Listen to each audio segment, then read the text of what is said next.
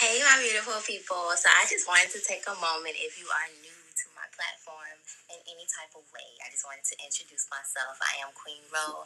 I'm the host of Free Your Journey, which is a podcast to help us elevate and heal for the next generation to come into this world and have ultimate healing and are not dealing with any past trauma that may have been caused by ourselves or our forefathers and our foremothers.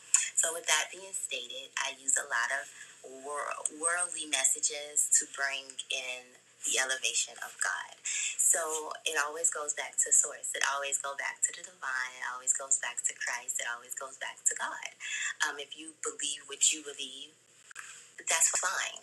I'm just here allowing God to use me as a vessel, and we shall all see at the end game of what happens. But what I'm doing is leading with an open mind. I don't knock anyone's religion.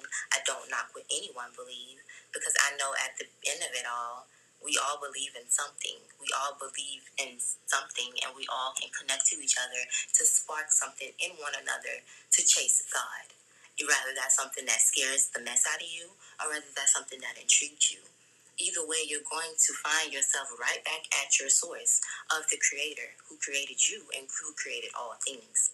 So I use all things in the world to give my messages. I use music, I use TV shows, I use yoga, I use elevating your chakras, I use animals. I use anything that you come in contact with in your life as a message because you never know. That may be how God's using you in that moment. He might have had you go to this yoga to do yoga one day, and instead of you being open minded and like, oh no, this ain't for me because this takes me away from God. How does it take you away from God when all you're doing is sitting on a yoga mat and allowing someone to help you not even elevate, but allow someone to stretch you and allow someone to help you connect with you. Because some of us are running from our true selves. You're running from who you really are, and you're covering up. You're covering up with it with God, and you have no relationship with God whatsoever.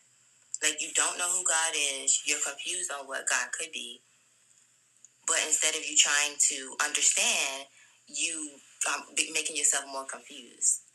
When you ask God for understanding and knowledge and wisdom, He gives it to you.